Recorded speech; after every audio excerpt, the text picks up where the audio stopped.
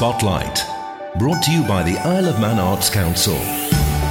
Hello and welcome to Spotlight, the programme dedicated to celebrating arts on our island. I'm Michelle James. On today's programme, we talk new musical project Kitterland and all things poetry. Up first, Joff Whitten joins me in the studio to talk about Kitterland, an event happening this weekend. On the 5th of December at the Air and Arts Centre, I'm part of a little musical arts group and we're showing a silent film and we're creating a score, if that's the right term for it, a piece of music for the film live in the moment and completely improvised. So we've no idea what the music will sound like before the event starts. And we are hoping the music will sound and complement the film, but we'll be kind of watching it at the same time as the audience and responding to bits as we see them. Wow. And I hope it's supposed to be quite atmospheric. You know, it's a nice sort of December evening. The 5th of December is a Sunday, so it's supposed to be a sort of a Sunday kind of event rather than a Friday kind of event. But yeah, it's quite calm, I hope. Maybe exciting in places, maybe a bit mad in places, but that's kind of the point of what we do. And you describe the music as using analogue modular synths, looped guitars, and vocals. Yes, exactly. Tell me more. Okay. Modular synths. Gets a bit geeky, this is. So a lot of people have heard of the name, perhaps heard of the name Moog or Moog, depending on how you pronounce it, but M-O-O-G, you might see in the T-shirts. So it's kind of an old style of synthesizer, and so it's not digital, so it's not like a computer where you kind of press play and things just happen. It's you have oscillators that you turn on, and then you twist dials and knobs to make them create sounds that you like. Modular means that you can take kind of outputs and inputs from various different places and wire them across different things. So it's quite nerdy and quite technological, but it's kind of amazing the sounds they make. It's the early part of synthesis, so before the digital stuff kind of kicked in. So 70s style, I suppose you might kind of put it down as. And then the looped guitars, that's using kind of looping pedals. Some musical people might know of those, but that's when you get a sound going into it. You press a record button, and then when you finish doing your sound, you press the play button, and then it loops just round and round and round on that moment. And we've synced and organised everything, so it's all talking to each other. So all like the synths talk to the loops and bits and pieces, so it's all in time. But then created live in that moment. So wow, my part within it is more kind of, I've got synths, but I'm more kind of guitar and vocals side of things. And then Tibor, my musical companion, he's more the synth and then guitar. So it's kind of a way we meet in the middle. I can start with guitar, go to synth, and then Tibor goes synth, guitar, and we sort of meet in the middle. But the joy of it is when he comes up with an idea and I kind of hear it and riff off it and then respond, and then he hears that response and kind of riffs off that as well. So it's really, it's lovely. It's lovely to be part of. It's very meditative to be part of, and it's quite long form as well, which is an interesting one because people expect pop tunes these days. They expect short little sequences of music, and we're making long form music. So jams that Tibor and I have can be about 2 hours long. And you've no idea where you're going to get to during that 2 hours, but it's really fun. And then you get to these points going, wow, this sounds like actual music that we're making. You know, and that's really, creatively, I find that really exciting and interesting. What led you to make the decision to put it in front of an audience? Yeah, that's a good question. I mean, again, it's about music and relationships with music. I come from a performance-y sort of background, so, I've used to do bands and gigs, and I would expect to be in a pub. I'd expect to have an audience watching me expectantly and then play some songs, and they would start and stop and kind of go, that's music, that's live music. Tibor, his background perhaps is a bit more DJ-ish. What we're doing now, it's really hard to think of a space where an audience would actually expect to hear the music that we're playing. We could pick a venue in Douglas and, on a Friday night, but it's not. If anything, it would just jar and spoil the atmosphere. But sitting a bit quietly and in a space where you are perhaps expecting a cinematic experience, your mind is more in tune to that kind of like, okay, I'll relax, I'll let this sort of wash over me and kind of hear the development and hear as it grows. When I was playing a lot more music, I used to do the looping stuff on my own, but used just mostly guitars. And I found the best places to play were the chill-out rooms in kind of hard techno clubs at about 3 a.m. It was a brilliant space to play. It was very hard for me because I was just exhausted, but these sort of people who'd been up all night dancing to hard techno wanted something kind of mellow and long form, and I just loved playing in those kinds of environments because the audience was wanting to hear what you're playing. And I think as a musician there is nothing worse than playing to an audience that doesn't want to hear the music that you're playing. It's a really frustrating experience for both sides, I think. Absolutely. And so as an audience member, you're both going to be able to watch the film and see the music being improvised, being devised around you. Will the eye be allowed to kind of flitter between the two? Our filmmaker colleague, Anthony Dalton, he will be showing the film, but also will be trying to dress the set a little bit, so there'll be something more visual around it. I would expect the eye to be mostly on the film, but then to see the musicians occasionally. And we're going to play with the space. You know, the Art Centre is brilliant in Port Erin, and we've been given the chance to kind of go and play with the set space before we do the film. So there will be a little bit of experimentation around that, which again is nice to use the word devising. It's sort of devising the experience on the day.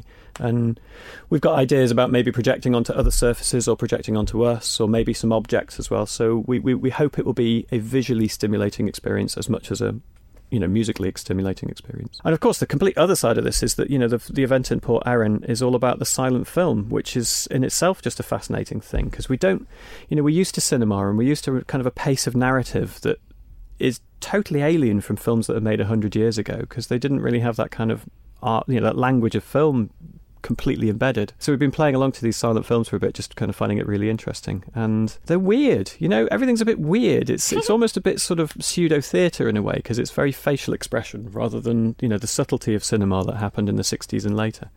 And, people reacting and going like, trying to tell the story, which I find amazing, And you don't know what film you're going to show yet? No, that's also part of it. Randomness and kind of improvisation is all part of the experience. And so we're going to pick the film on the day, and we're probably not going to watch it in advance either. We just pick it from a random source.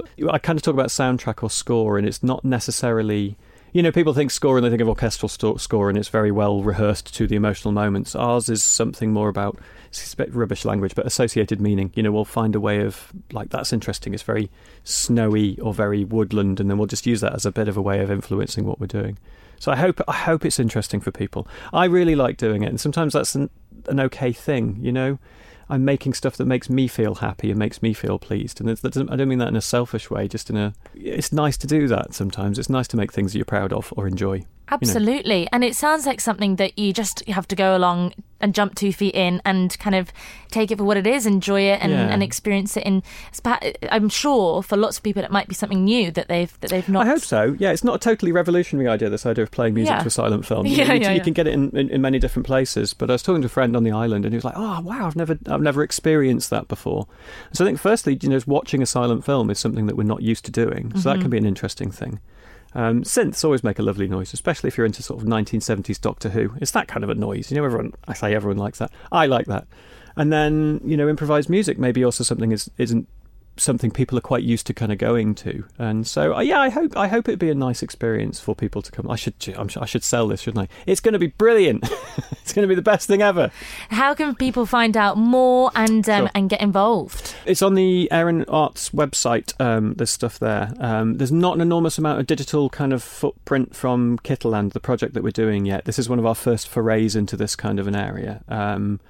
So we're still building a bit of that. But then, we're going to hopefully put more music online and stuff like that. So the Erin Arts Centre will at least give you about ticketing information and, timings of the event, and hopefully people are interested in coming along. So it's the 5th of December at the Erin Arts Centre. What time? 7:30. So 7:30. The venue's open from 7. The film will probably be, like I say, it'll probably be about 90 minutes long, 85 minutes long. Joff Whitton talking about what the musical project Kitterland this Sunday will entail. Here's a little snippet of the musical project's sound.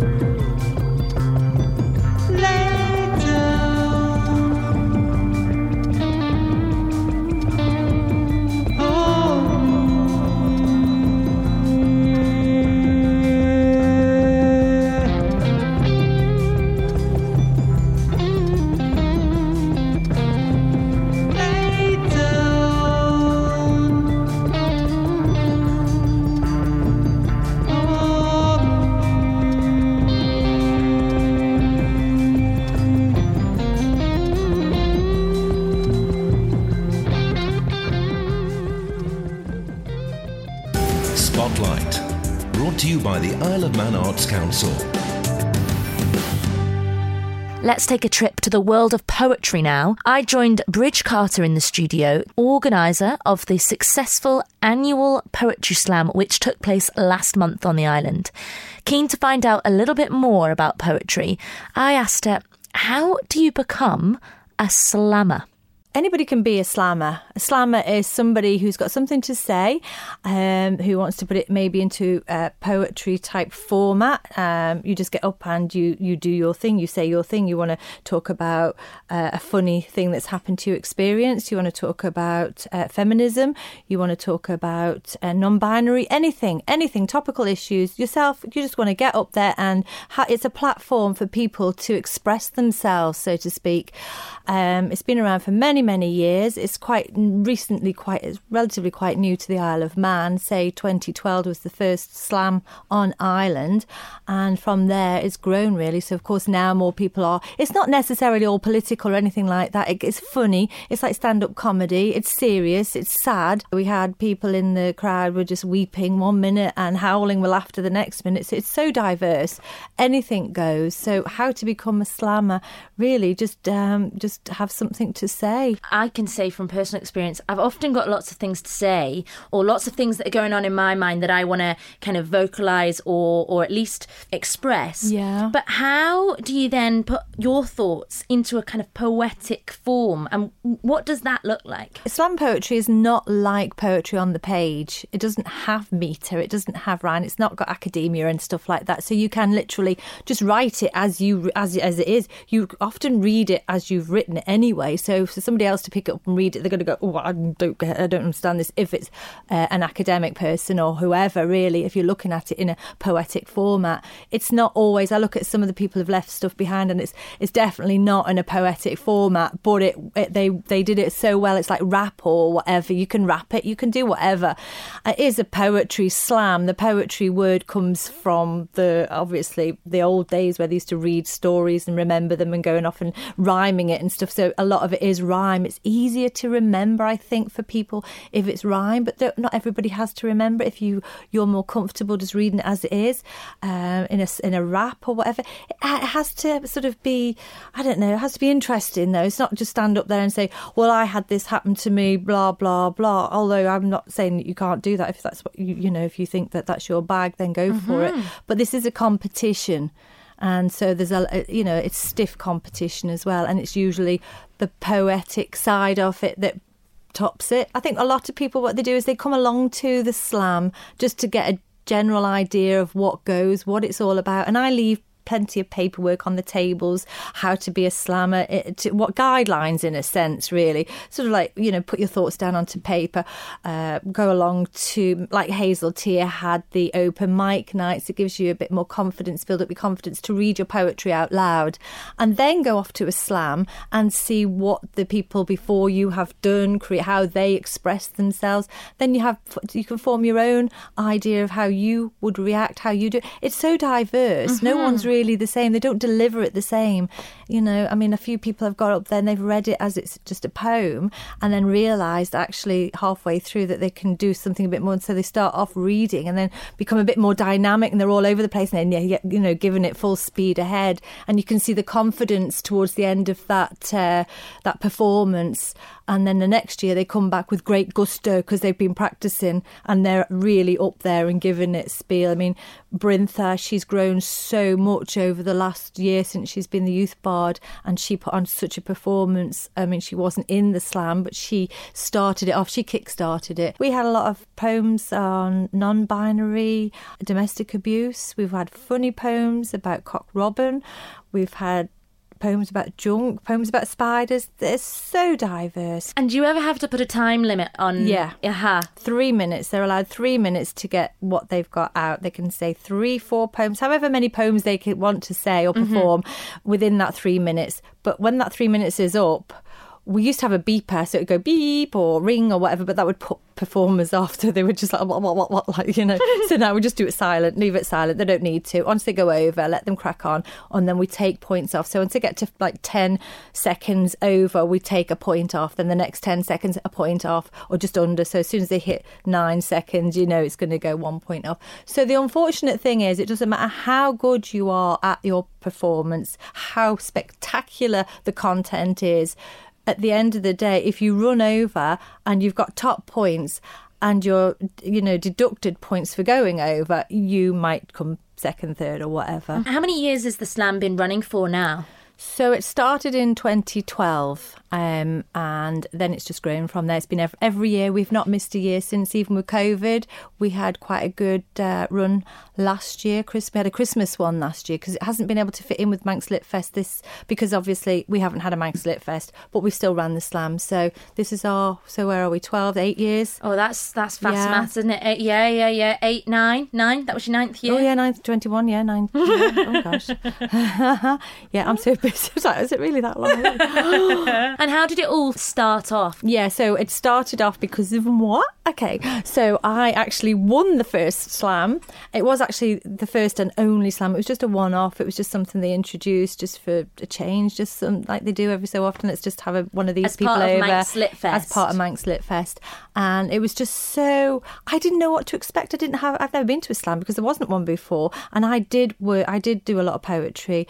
I was at the Isle of Man Poetry Society, and there we used to go and meet up every Sunday, every 3 weeks on a Sunday, and we'd read our poetry out loud, and that was great. So of course when I got to this Slam, it was reading your poetry out loud, but it was on a microphone. There was all these people watching you, and it was a competition. It was like, ooh, what do you do? And you've only got 3 minutes. It was all totally new. So I went off with my poem about a Brussels sprout, another one about a fridge, and another one about something else. God knows what it was now. But anyway, it was like, right, okay. But I realised that people were, as soon as they got to the mic, they opened their mouth, they started taking the points and stuff, and I thought, oh gosh, I've already got 3 minutes to read this, and I don't like, okay. So I flew up to the microphone going, and this one's about a Brussels sprout, the next one's about a fridge, and the next one's about the Bee Gees. And I got there and I started reading my poetry, so I knew I'm fitted in with the timeline. And after that, I thought, great, I won. I think I only won. I had points. The other guy who should have won, I think, really, he had points deducted because he did go over. So that's why I won. But I did think I did okay, to have got there. So after that, I was quite chuffed. I was so exhilarating, so exciting. And I said to John Quirk, that was fabulous. Oh, I can't wait for next year. I'm really going for it next year. And he went, oh, well, we're not going to do it anymore.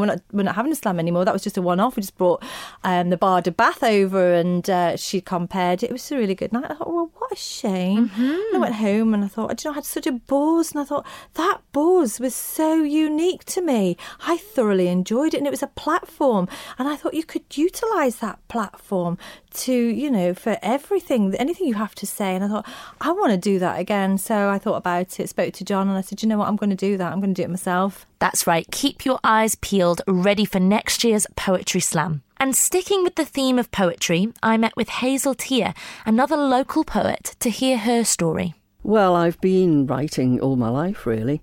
I've always dabbled. I've had periods where I've not written much at all and then come back to it. I studied English at university, Edge Hill, a long time ago, and did the poetry section on that. So, yes, really, it's always been there. Yeah. And I've just got more into it in a way. And has it always been poetry, or has it been different types of creative writing? Well, I do dabble with short stories, but I'm a bit lazy.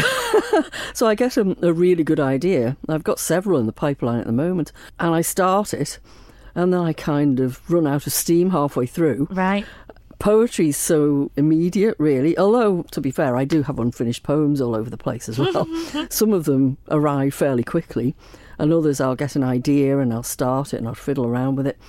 And then it's put in the to-do list, and then something else comes up that I can finish more quickly, so that one gets abandoned for a while, and it's all a bit hit and miss, really. But I managed to write nearly 100, so... How does inspiration strike? Just anything, really. Yeah. I don't write to order. I can, but it's more difficult in a way. It's things that happen in everyday life, really, and if something annoys me, I'll often write about that, but in a humorous way, and try and put a good punchline at the end. to make the point without being, too pedantic, really. And has humour been a theme throughout your work? It is, but I do write other things as well. I have more serious issues that I write about. But I enjoy running off a good comic. It's almost like stand-up comedy, really, if you get it right. Mm-hmm.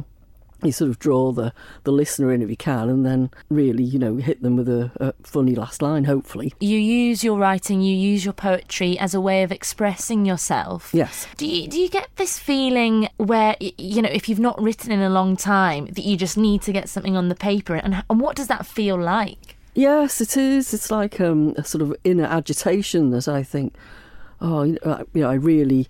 But it doesn't... It's no use if there's nothing there. As I won't sit down. Some people like to experiment with different styles, like haiku and things like that. But they just do it to try and write in that style. But mine arrive in the style they arrive in, basically. Uh-huh. So it's no use me sitting down to write one. It'll be something that pops into my head or something I overhear, and I think, oh yeah, that's something to explore, and it'll keep banging around in my head until it comes out as something, sometimes at night as well, so I have to get up and write things down sometimes. So that's how they happen. And if I'm having a dry spell, it's usually because nothing's popped into my head, rather than me not sitting down and trying to write something. Do you feel like your work is made to be performed, or is it made to be read? Both, really. Some of it, the comedy stuff, is better to perform because you can get the nuances in the words and the pauses. Sometimes there's one I have that I have a very telling pause in it, and people kind of like that bit to kind of catch up and have a bit of a laugh. And so when they're reading it, obviously it's not quite the same. Probably the more serious stuff is better read, but I'm happy to perform any of them, really. And you have got a book coming out soon. Well, hopefully soon, yes. It's on its final draft now with the printers, so I hope it'll be out in a couple of weeks. It's called Life and Other Inconveniences, and it's just that, really. It's about all the things in life, some happy, some sad, things that have touched me or things that have annoyed me, or and things like falling over in the street and how embarrassing it is, or being plopped on by a bird, plus some more serious stuff. So it's just a general collection of everything I've written over quite a few years, actually.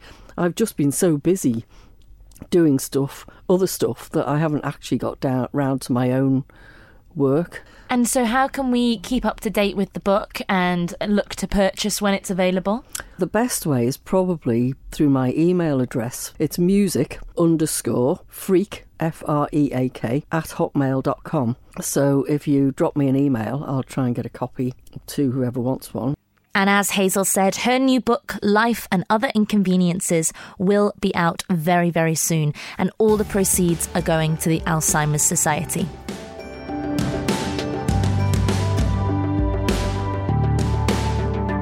And that's it from me today. Lovely to be with you here on this Wednesday evening. Thank you for tuning in to Spotlight with me, Michelle. And I'll be back next week, same time, same place, and we'll be talking music and glitter. See you then.